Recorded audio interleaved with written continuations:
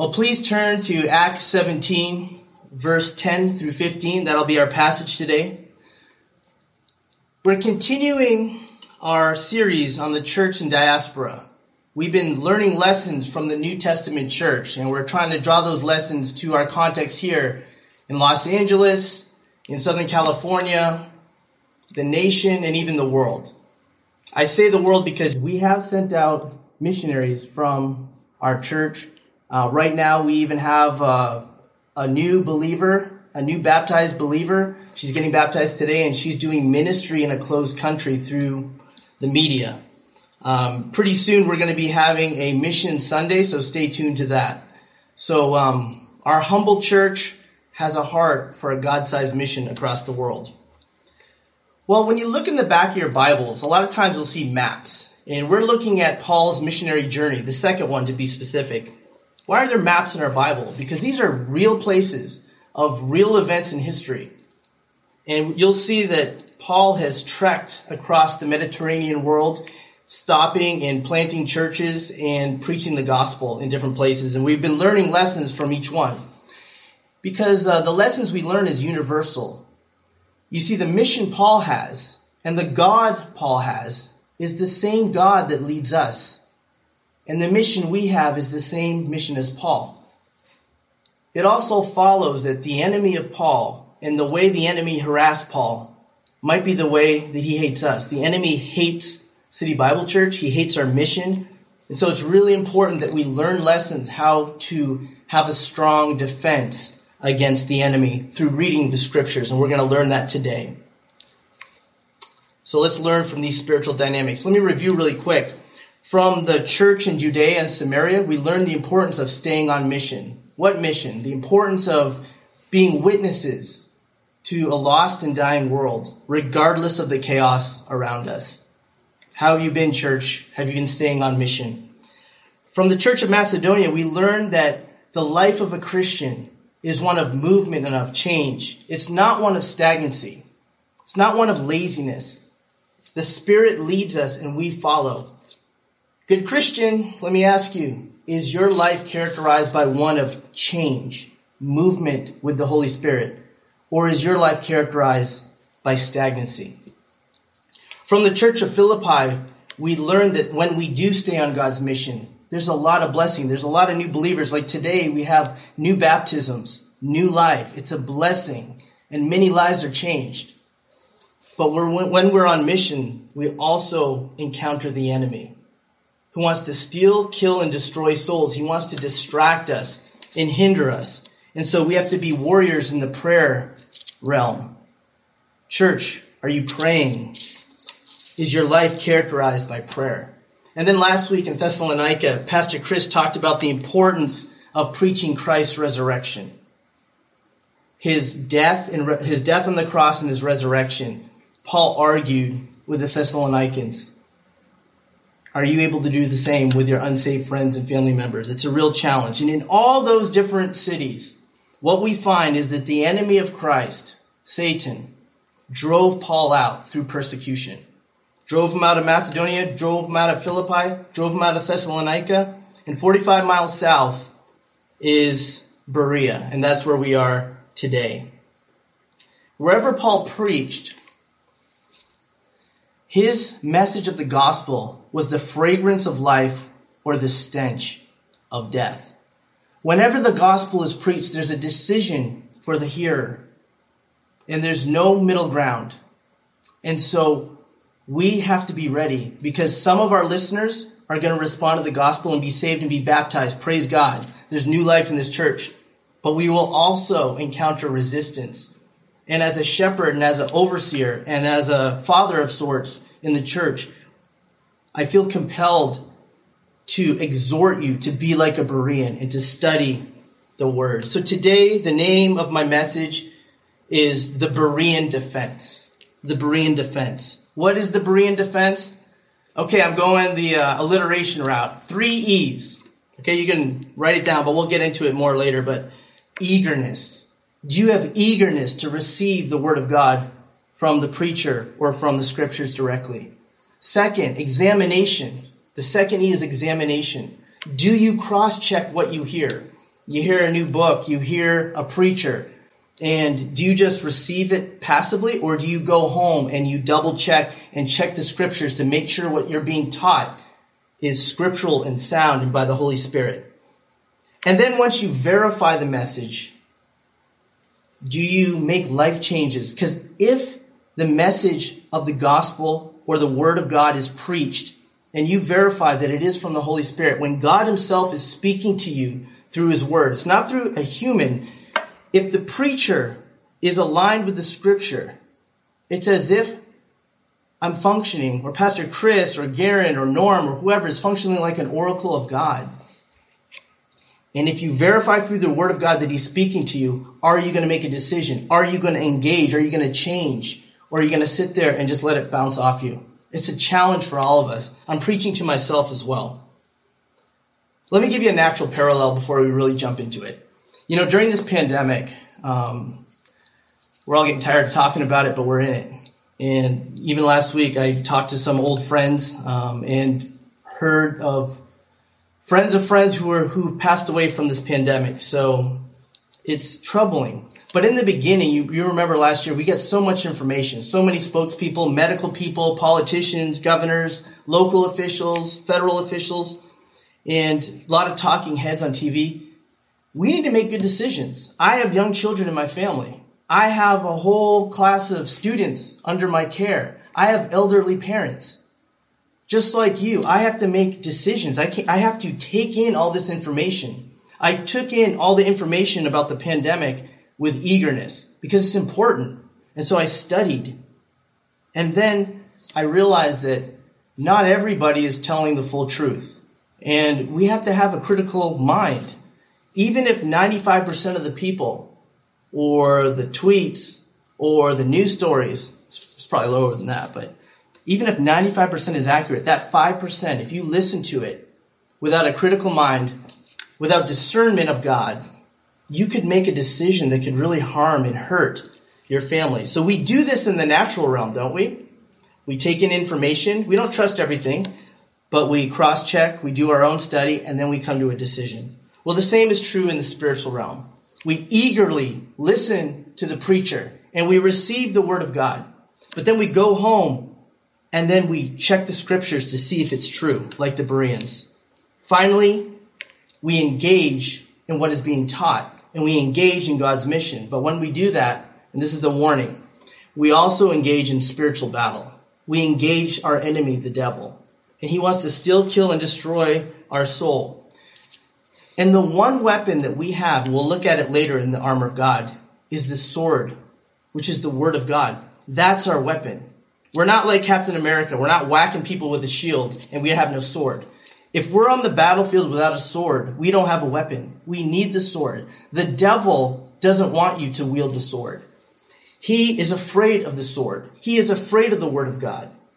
That's why he doesn't want you in your scriptures. He doesn't want you to be like a Berean. That's why he twists the scripture. And so later on, after I talk about the Berean defense, eagerness, examination, and engagement, after I teach you that, I'm going to tell you 3 common ways that the devil attacks by twisting scripture. It's as old as the garden. In Genesis 3, the first sin, he said to Eve, did God really say? He brings in doubt because he knows that she's not being careful about what the word of God said to her, what the caution the word of God said to her. And he doesn't just say directly contradicting God. He just twists it. Did he really say that? Our enemy is cunning. He's been at it for thousands of years. He knows your weak spots. But today, through the Berean defense, you'll be able to wield the sword and be effective for the mission that God has us on. So with that being said, let's read today's scripture. Acts 17, verse 10 through 15. The brothers immediately sent Paul and Silas away by night to Berea. And when they arrived, they went to the Jewish synagogue. Now these Jews were more noble than those in Thessalonica. They received the word with all eagerness, examining the scriptures daily to see if these things were so. Many of them therefore believed, with not a few Greek women of high standing as well as men. But when the Jews from Thessalonica learned that the word of God was proclaimed by Paul at Berea also, they came there too, agitating and stirring up the crowds. Then the brothers immediately sent Paul off on his way to the sea, but Silas and Timothy remained there. Those who conducted Paul brought him as far as Athens. And after receiving a command from Silas and Timothy to come to him as soon as possible, they departed. Let's pray. Jesus, wow. It's so important for us to know the word of God. Lord, I confess, sometimes I'm so lazy about it. I treat the word of God so commonplace. I come to church and sometimes it's an empty ritual. I know it's not, but sometimes I treat it as such. Lord, help us to have the intensity and the hunger of the Bereans for the scriptures, for the word of God. For those of us who are older Christians, we might have lost our first love. Give us a fire and a hunger for the word of God. Let us be good stewards and have discernment and examine the word of God, and let us engage in your mission, reaching the lost for Christ. Help us, God, to have eyes to see in the spiritual realm. Equip us with your word today. In Jesus' name, amen. Well, this passage is pretty straightforward. You can see at the beginning, verse 10, what has happened is Paul and Silas has been kicked out of Thessalonica. Some of the Jews there, the Jewish leaders, are jealous, and they want to kill the messenger. They want to kill the mission, and they drive Paul and Silas out, and they escape by night. They go down to Berea. So from like the Gems parking lot, it would be like traveling to Newport Beach, like 45 miles approximately. So they take a couple days, and as soon as Paul gets to Berea, he doesn't waste time because he's on mission, empowered by the Holy Spirit. He starts in the Jewish synagogue. That's his habit. And then he preaches, just like last week. He starts to reason with them, explaining how the Messiah had to come, suffer, and die to take away the sins of the world. He died on the cross. He rose on the third day, giving us hope of life after death. And that Jesus, in fact, was the Messiah. That's his message. And that we need to have belief in him. So that's what Paul does. And he cares for his countrymen, the Jews. But you can see here, Luke puts it so eloquently, he also reaches not just Jews, but Greeks, people who are not Jewish, and not just men, but women too. And so the gospel is for everyone, regardless of whether you have any Christian background or not. The Greeks didn't have a shared understanding of the Old Testament scriptures. And then what Paul and Silas don't know in the natural is they only have a short time here because the mob is coming. 45 miles, that's dedication. That's hatred. That's empowered by the evil one. And so you can see with the Bereans, they have a certain intensity. The Holy Spirit knew that these people will have to ingest the word of God quickly, cross-check it with the scriptures, and then apply it to their lives. And we know they do because in Acts 20, we see a Greek believer named Sopater, who is fruit of this movement. He joins Paul and they go to Macedonia as missionaries together. But what we're going to camp out in is, as we look at the Berean defense, I want to look at the 3 E's again. Number 1 is eagerness. Number 2 is examination. And number 3 is engagement. I would encourage you to memorize verse 11 and 12. Let's look at it. Now, these Jews were more noble than those in Thessalonica. They received the word with all eagerness. We'll pause there. They receive with eagerness. Now, a lot of you are teachers, you're leaders, you're bosses. And one thing that's really hard to teach that everyone wants is hunger. You want those under you. You want students to have hunger. I've been a teacher for a long time. I'm a professor now. And one thing I want in all of my students, or what's a joy to teach, is someone with hunger and eagerness. I was talking to my friend who works for Blizzard. It's a big gaming company. And I was talking to him. He was one of the early founders. He gets a bunch of books. People give them their art books and so on. And he told me this: I'll take hunger over talent any day.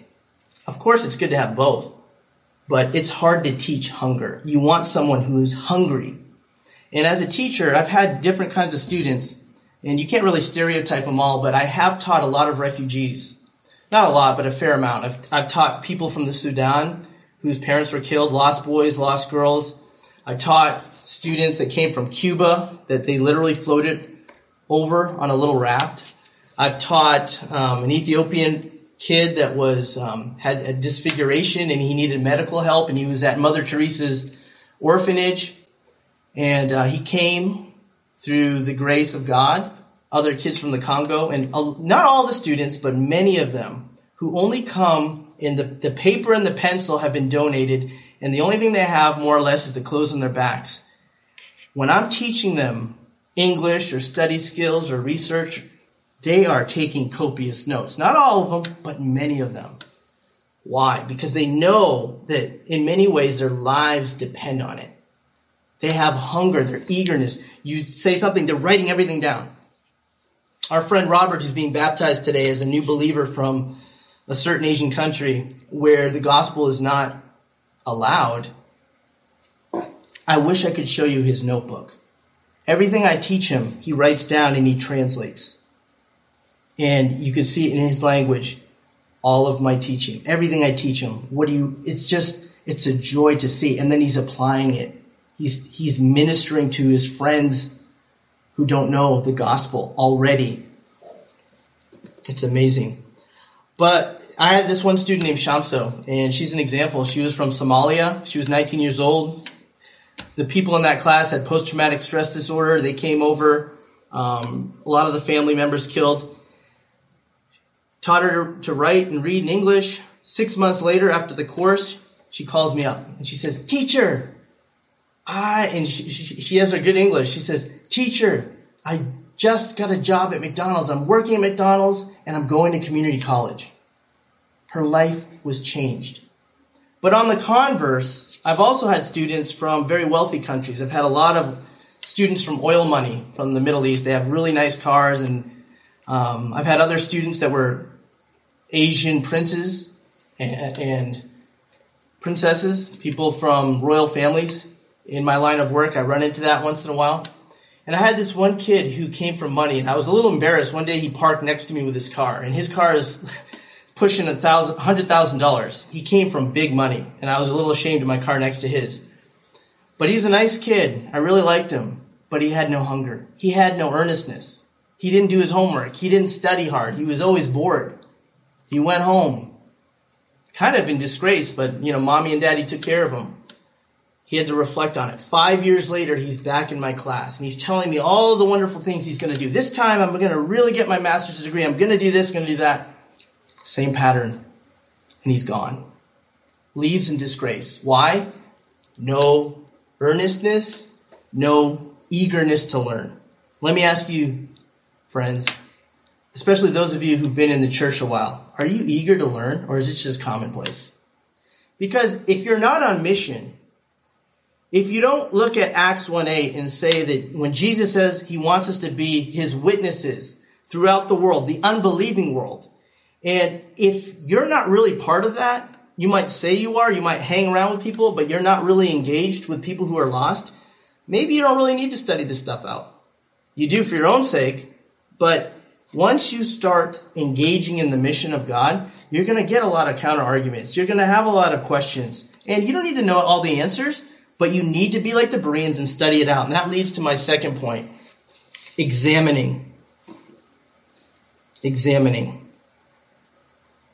Oh, before examining, I do want to mention one thing. Mu Xin, who's getting baptized today, she talked to me about a woman from China who is a countryside woman. She was a peasant and didn't have formal education, so she couldn't read. But she had a radio broadcast, where she heard the word of God. And wouldn't you know, she had that earnestness and the eagerness to learn, and she memorized the whole Bible minus a few words and genealogies. Just a few names she can't do, but she memorized the rest. I'm sorry, I jumped ahead of myself, but with eagerness in the spiritual realm, When I was in Bible school, I heard in the Middle East, I've been to the Middle East on missions trip, and there were some pastors that I was aware of who it was illegal for them to have Bibles. It was difficult to get, and so they memorized the entire Bible. And this Western missionary goes over, actually, seminary professor. You know, the Western guys go over to train up these Middle Eastern pastors. Well, the Western seminary professor opens up his Bible and says, turn to like Acts 16. Well, these Middle Eastern pastors, they don't look down. They just turn there in their mind. They're already there. Acts 17. Isn't that incredible? Let me tell you something. The Holy Spirit, and it puts me to shame too, if you feel that way. Because I have my little index cards and I try to memorize stuff. But the point is that the Holy Spirit helped the peasant woman, helped the Middle Eastern pastors, and it'll help you and help me in the time when we need it. But we need to have that eagerness. Okay, next is examining the scriptures daily. Okay, so the next E is examining the scriptures daily to see if these things were so. We have to understand that even if 95% of the messages and the doctrines that we're taught are accurate, it doesn't mean they all are. And we need to have the habit to cross-check everything. Besides, we're meant to be the teachers for our family. We need to train up our kids if you're married with kids or if you just have kids. Or your friends or your roommates. God is going to put you in a position, or your coworkers, where you're going to be the spiritual head over a group, and you need to teach them. You can't just outsource to the pastor. You need to be teaching your own people, so you need to have a certain level of copiousness. It means you are thorough in your study, and you hear a message, and you take the notes, or you write in your margins, or you highlight, and then you're able to impart that to someone else. That's what Robert's doing. He and I, we study the book of John together, chapter by chapter. We're in John 3 right now. He's going to be teaching his friend John 1. So we are in community together. I'm training up Robert. He's studying the Word of God with intensity like a Berean, and then he's teaching it. They're going to ask him tough questions. So what happens? Robert comes back to me, and we reason together, and he goes back. That is what we want in this church. We need to be in community with people who are not saved. We need to reach them, share the gospel, and be willing to teach the Bible. And I will give you some ideas for some investigative Bible studies. In the first century, heresy has always been a tactic of the enemy to try to bring division and confusion to the church. It was true then, it's true now. For example, the book of Galatians was in part a letter from Paul in order to rebut against those who said, in order to be saved, you have to follow Jewish ceremonial laws. And so the book of Galatians was to refute heresy. You look at 1 Corinthians, some people were saying that Jesus rose spiritually, but not physically. 1 Corinthians is important that. The book of John is important, talking about Thomas touching the nail scars. Because even the Jehovah's Witnesses, cults today will say, oh, Jesus rose spiritually, but not physically. It's important. His physical resurrection is the hope that there's life after death. He physically rose from the dead. That's important. That's crucial. Okay, getting more with examination. It says here in verse 11, examining the scriptures daily. Let me talk about daily for a minute. What's your daily habit? I'm not the greatest Bible reader, but I do read the proverb of the day pretty much every day. First thing I do, I get up and then I read the proverb. Now, Proverbs is a book of wisdom. It was written by Solomon. Solomon was like a combination of Bill Gates and Ozzy Osbourne. He was the richest king. He was the wisest king, wisest person in the Bible, is what the scripture said. He was inspired by the Holy Spirit, but he also had a lot of hedonistic lifestyle. He used to build big castles and palaces for himself. He was a great architect. He also had 700 wives and 300 concubines. He dabbled in the occult. He did it all. And now he's an old man, and he's kind of like talking to his grandkids and saying, look, under the inspiration of the Holy Spirit, he's like, look, Here's the path that leads to righteousness and life. Here's the path that leads to foolishness and death. I love Proverbs. And for all you younger people like we have in our church who are early in their careers, early in life, and they're trying to find the trajectory of life, or an old guy like me, I need it too. Proverbs is so key. It's talking about the importance of diligence, the importance of following the Lord, the importance of not falling into sin, into seduction. And because each day, we don't know what the day brings. Do you understand that? Like, let me just tell you a couple days that I didn't expect. And so by reading the scriptures daily, I don't know when I'm going to need it. Of course I need it every day. The word of God says it's our nourishment. It's our spiritual nourishment. We can't starve without it. But one day I was, just a normal day. It was a Sunday afternoon and I hear gunshots in front of my house. For some of you who visited my house, it's where you park before you come in the house. There's gang members out of their car shooting at another car going by. My kids are around me. What do you do in the moment? What is your emotion? Is it fearful? How do you respond? One time I was parking. I used to live in a pretty tough area in San Bernardino, and it was a day of teaching. I came home. I was just relaxing, turned off the car. My door flies open and someone says, "Get the blank out of the car," in a threatening voice. You don't know how you're going to respond until that moment. Just a couple years ago, I was teaching a class, and then I heard an announcement that there was a shooter in the adjacent building alive, and I am responsible for all the students under me. And a lot of them were afraid. You don't know how you're going to respond, but like in Proverbs, the righteous are as bold as a lion. And there's all sorts of Psalms about calm and peacefulness. And so by God's grace, I had peace in all those situations. I had calm in those situations because of my own resources, because of God, because of his word that was in me. I'm kind of a hothead if you know me. And so sometimes my temptation would be to get involved when I shouldn't. But then I always remember the proverb that if you get into a quarrel that's not your own, it's like grabbing a dog by the ears.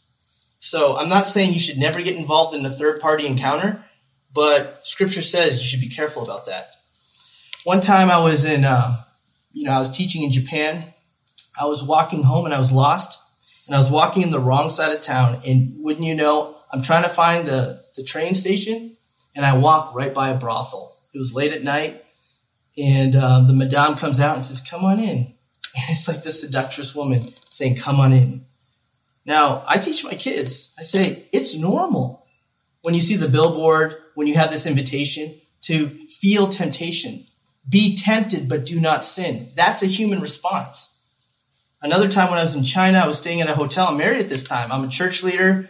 I'm a Christian. I'm a professor. Who cares? In a moment of weakness, after you have jet lag, and you're trying to just go to your hotel room, and some guy says, "Hey, you want blank?"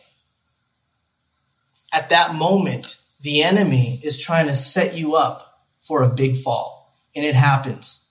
One of my seminary professors, he fell into sexual immorality. One of my pastors who got me into missions, he fell in sexual immorality. One of my roommates and best friends was a missionary, a great evangelist. He fell into sexual immorality on the mission field. Our enemy is cunning. And unless we have the word of God in us, on a regular basis, like the Bereans, that we study intently, eagerly, and then we read the scriptures. In that moment, I thought of Proverbs 7. It says, "Hey, the adulterous woman leads to death. Many strong men were brought to hell through her." And then I thought of Joseph, who just ran away from Potiphar's wife. Just run away, and that's what I did. I just got out of there. I said a few words in Chinese, a little crass, but I got out of there. And that's important. I want to bring you to the last verse, the last E. So we've looked at eagerness. We looked at examining daily, daily scriptures. And now we're going to look at engagement. But when the Jews from Thessalonica learned, verse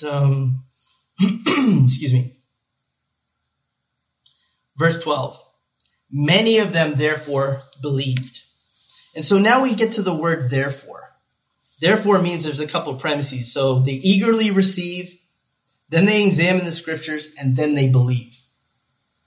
And what do? they are part of the mission. They hide Paul. They don't hand over Paul to the mob of the Thessalonians. They become part of the movement. Some of us, we hear the word of God. We feel confronted by the Holy Spirit of an idol he wants us to give up, or a sin he wants us to give up, or he has a call he wants us, a door to go through. And then we wait. But when you decide or you don't decide and you stay on the fence, it's a decision to say no to God. When you stay on the fence and you refuse to make a decision, it's a decision of no. And the Bereans, when they confronted the word of God and they understand that the word of God is compelling them to do something, they engage. That leads to the last part. So those are the big three. Eagerness, examination, and engagement. But when we engage in God's mission, when we say, yes, I'm going to be part of what God's doing, I'm going to reach the lost for Christ, I'm going to be his witness, the enemy is not happy. And I want to remind you of Ephesians 6. Ephesians 6, verse 11 and 12. Put on the whole armor of God, that you may be able to stand against the schemes of the devil. For we do not wrestle against flesh and blood, but against the rulers, against the authorities, against the cosmic powers over this present darkness, against the spiritual forces of evil in the heavenly places. Let's skip to 15. And we have the shoes with the readiness of the gospel. So bringing the gospel brings you onto the battlefield. But what is our weapon? Verse 17, take the helmet of salvation and the sword of the Spirit, which is the word of God. What we have in battle is the sword, is the word of God. And my question to you, friends, is where's your sword? Is it just over the fireplace? Is it just decoration gathering dust? Or if you were to show me your sword, it would have nicks all over it from battle. It would have scratches. It would be blood-stained. The grip would match the contours of your fingers because it's been in your hand. In David's mighty men in the Old Testament, it says that one man, he was in a battle and his hand was frozen to his sword because he was so dependent when he killed so many men in battle. When we go to battle against Satan, when we go to battle, we must have the sword of the Spirit, which is the word of God. We must have copious biblical literacy. Not to be a scholar, but just for our own lives. That peasant woman is like a PhD postdoc. She knows the word of God much better than me. Who cares about degrees on the wall? She's spiritually mature. She understands the sword. She has it. She's killed many foes in the spiritual realm. So really quick, I want to tell you 3 quick strategies that the devil uses against us. Okay, so when the devil, he did the same thing against Christ. What did he do when he tempted Christ in Matthew? He says, he quotes scripture, but he twists it to his own ends. And he does the same thing. He has the same tricks he did against Jesus, same tricks against Eve and Adam. He uses the same tricks against us. So I'm going to tell you the 3 tricks, 3 common tricks. Number 1, and they all have names related to animals. The first one is the slug attack. Sluggard. Go to the ant, you sluggard. Learn from them and be wise. They have no master, no boss, but they're always working diligently. And in the spiritual realm, they're always studying diligently. I went by the field of a lazy man and I noticed and learned from it. There was weeds growing up and the wall was broken down. What does that mean? That means that the defenses are down and you're just ripe for destruction. And we're like that spiritually. Sometimes our defenses are down. Think about no one gets married. I'm all fired up. No one on their wedding day says, hey, I love you. I'm going to kiss you now. And I'm going to divorce you in 7 years. No one says that, but that happens. How does it happen? It's usually not from one acute event. Usually it's a slow decay. Words decay. Laziness happens. There's not the effort. There's not the eagerness and the earnestness. There's not the checking of self. And in the spiritual realm, we're the bride of Christ. God wants us to prepare ourselves for him, but in many ways we're so lazy, and so we make ourselves vulnerable. And if you're not involved in the battle, if you're not involved in the mission, the devil might just leave you alone. You can just be sitting there. But remember the warning in Matthew. Many will say on that day, I did this in your name and that in your name. It means I think I'm a Christian. And Jesus will say, I don't even know who you are. The second attack. So the first one is the sluggard. He just wants to lull you to sleep, wants to give you the cares of the world, wants you to overdose on stupid sports and Netflix, wants you to be lazy, wants you to be a glutton, stop going to church, stop meeting, give up meeting together. That's the sluggard attack. The second attack is what I call the Trojan horse attack. That's when heresy is smuggled in Christian language. It happens all the time. You have some preacher talking about your best life now. They write a whole book about being a Christian and what real Christian living is in this life, and they don't even say the word cross. It's totally antithetical to the gospel. You have some other false teacher out there who's talking about, hey, you know what? Hell isn't even real. You have the Mormon missionary come to your door and they say, hey, do you want your whole family to go to heaven? He knows that people have some respect for the Bible, and so what they'll do is they will open up your scriptures, and like the devil, they'll twist it and then quote out of context and say, hey, this is talking about Joseph Smith. Let me introduce you to a new gospel, a new book. I'm sorry if I'm being too direct about it, but everything I'm telling you is true. The cults do this. John, and how do you counter this? You know, one cult says, the Jehovah's Witnesses says, in the beginning was the Word, and the Word was with God, and the Word was a God. Jesus is a created being. No, you have to look in John 1:1 and bring the truth there. What if the person you're talking to says, Jesus never claimed to be God? Find me the verse where Jesus says, I am God. Where are you going to go, Christian?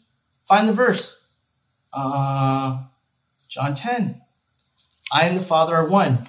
Jesus equated himself with the Father, and the Jews around him killed him for blasphemy because he, being a man, made himself to be as God. That's where it is. Jesus never claimed to be the only way to God. John 14:6. I am the way and the truth and the life. No one comes to the Father except through me. I'm not saying you need to know all the answers. I just am saying when you have the question, have the Berean diligence to go and examine. That's all. And the last attack that the devil uses is called the frog in the pot attack. Okay, that was hard. All right, so you have a pot of boiling water, and you have a frog, and you throw the frog in the pot. I know it's cruel. My dad used to hunt frogs, shoot them up, and cook them up. He's French. He can do that. It's okay. But anyway, if you take a frog and you throw it in the pot, it'll land in the boiling water and just jump out. However, if you take a live frog and you put it in lukewarm water and then you turn the heat up slowly, they'll just stay there until they cook to death. We as Christians in this culture are often like that. Is that the culture, the postmodern culture around us, where it says that, what's true for you is true for you, and what's true for me is true for me. That relativistic truth that Jesus is a way, but not the only way. We encounter this. People who say that teaching of Romans is going to be hate speech. Elton John, who says that Jesus was gay. Is that really who Jesus is? Maybe Elton John's Jesus is, but not the God of Scripture. How do you counter that? What do you do with someone like Matthew Vines, who writes a book? He's a Harvard graduate, and he writes a book and says that, being gay and Christian is acceptable. Look in the Old Testament. It says not to eat shellfish. Don't eat lobster. And then right next to it says don't be participating in gay behavior. So, Christian, you eat lobster, therefore homosexuality is okay. How do you counter that? There's plenty of counters. You have to look at the Word of God, but you need to study it out. Study out the Word of God. Because when you don't, and we love everyone, anyone from that community, someone asked me what I think about that, and I said, look, I believe God made them male and female, but I also know that every person has the imago Dei in them. And Jesus died and bled on the cross for every person. That is the value of each individual. So regardless of how you self-identify, God loves you all. But those are three common attacks. The slug attack, the Trojan horse attack, and the last one, frog in the pot attack. Those are the ways the enemy is trying to attack the church. That's how he's trying to attack our church. The only defense against those three attacks is the Berean defense and eagerness to hear the word of God and to have hunger to learn the word of God. And then the examination, the copiousness, the study. The Bereans would have to go to the temple and take out the scrolls and study and then talk about it and then do their jobs. They had to have effort to study the word of God. They made it important in their days. And the last is, once you hear a message like this, you might be all stirred up and you might be feeling convicted. Well, what are you going to do? Sit on the fence? No, we need to change. We need to ask the Holy Spirit to empower us to do what we ought to do. Some of you might be hearing the Spirit saying, you need to give away this sin. You need to confess this and turn from this life of sin. Wherever you're at, be like the Bereans. Leave those things behind. Let's pray. Lord Jesus, thanks so much for this message. Thank you for your word. It's a hard word, Lord. I'm convicted by it as a speaker. I need to study the word of God more diligently. I need to get organized in the way I study the word. I need to examine what is taught. And I need to be involved and engaged in your mission, Lord. The whole point of fighting these battles is to add to your kingdom for your glory. Lord, for those of us who are struggling with sin, bondage, laziness, we confess that to you, Jesus. You know we're just dust. You know we're unable to do it without your help. That's why you died on the cross, because we couldn't help ourselves. And through your shed blood, we can have the remission of sins. And thank you that you rose again, giving us hope, that the Spirit that raised Christ from the dead lives in us so we can live out the mission you have for us. Help us in our daily lives. Help us as a church to move forward and expand your kingdom. In Jesus' name, amen.